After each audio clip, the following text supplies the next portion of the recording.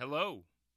We're still in the first few weeks of the school year, and I'm hit with the inevitable line of, I just don't like history. I don't like to read. It's kind of boring.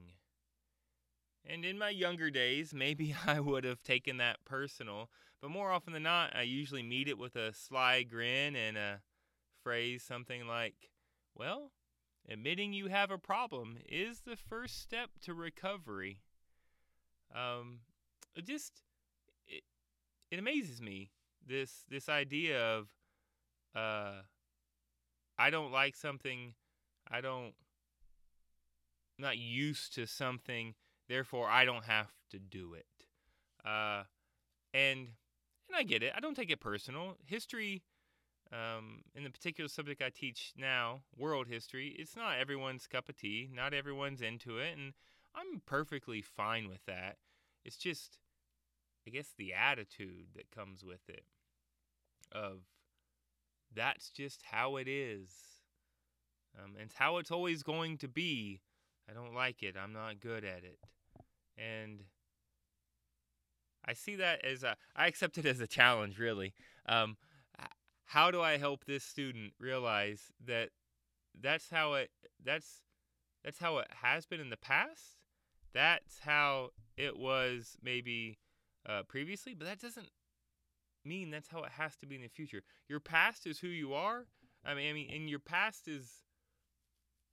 um, your past is your story, but it doesn't necessarily dictate who you have to become.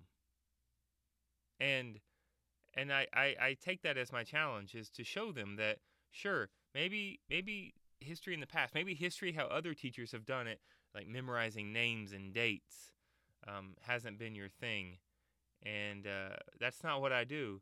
And give me a chance, and we'll show you. It's more than that. It's more than famous people, and trying to remember the things they did. It's about how does it apply to your life. I always talk about what's the classic line that if you if you don't learn from history, then you're doomed to repeat it. And I always joke about that. I'm not. It's as if people think that if they don't learn that Napoleon failed to prepare for his invasion of Russia during the wintertime, that my students will also fail at invading Russia in the wintertime. It's like, no, I don't expect them to be leading some kind of military invasion of Asia in the wintertime.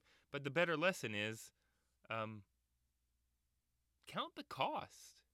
Whether it's getting involved in a relationship or starting a business, starting a new career, do you have the knowledge you need? Do you have the resources you need to get that done? That's the focus. Um, that's what we're working on. That and our reading and writing skills, because while most of my students will not grow up to be historians or history teachers, they will have a job out there that requires reading and writing, and that's the focus of my class. So, I don't know. I'm excited. I'm as always. I have those students who say these things, and I say challenge accepted. I'm ready to change your opinion. Just stick it out with me. We'll get you there.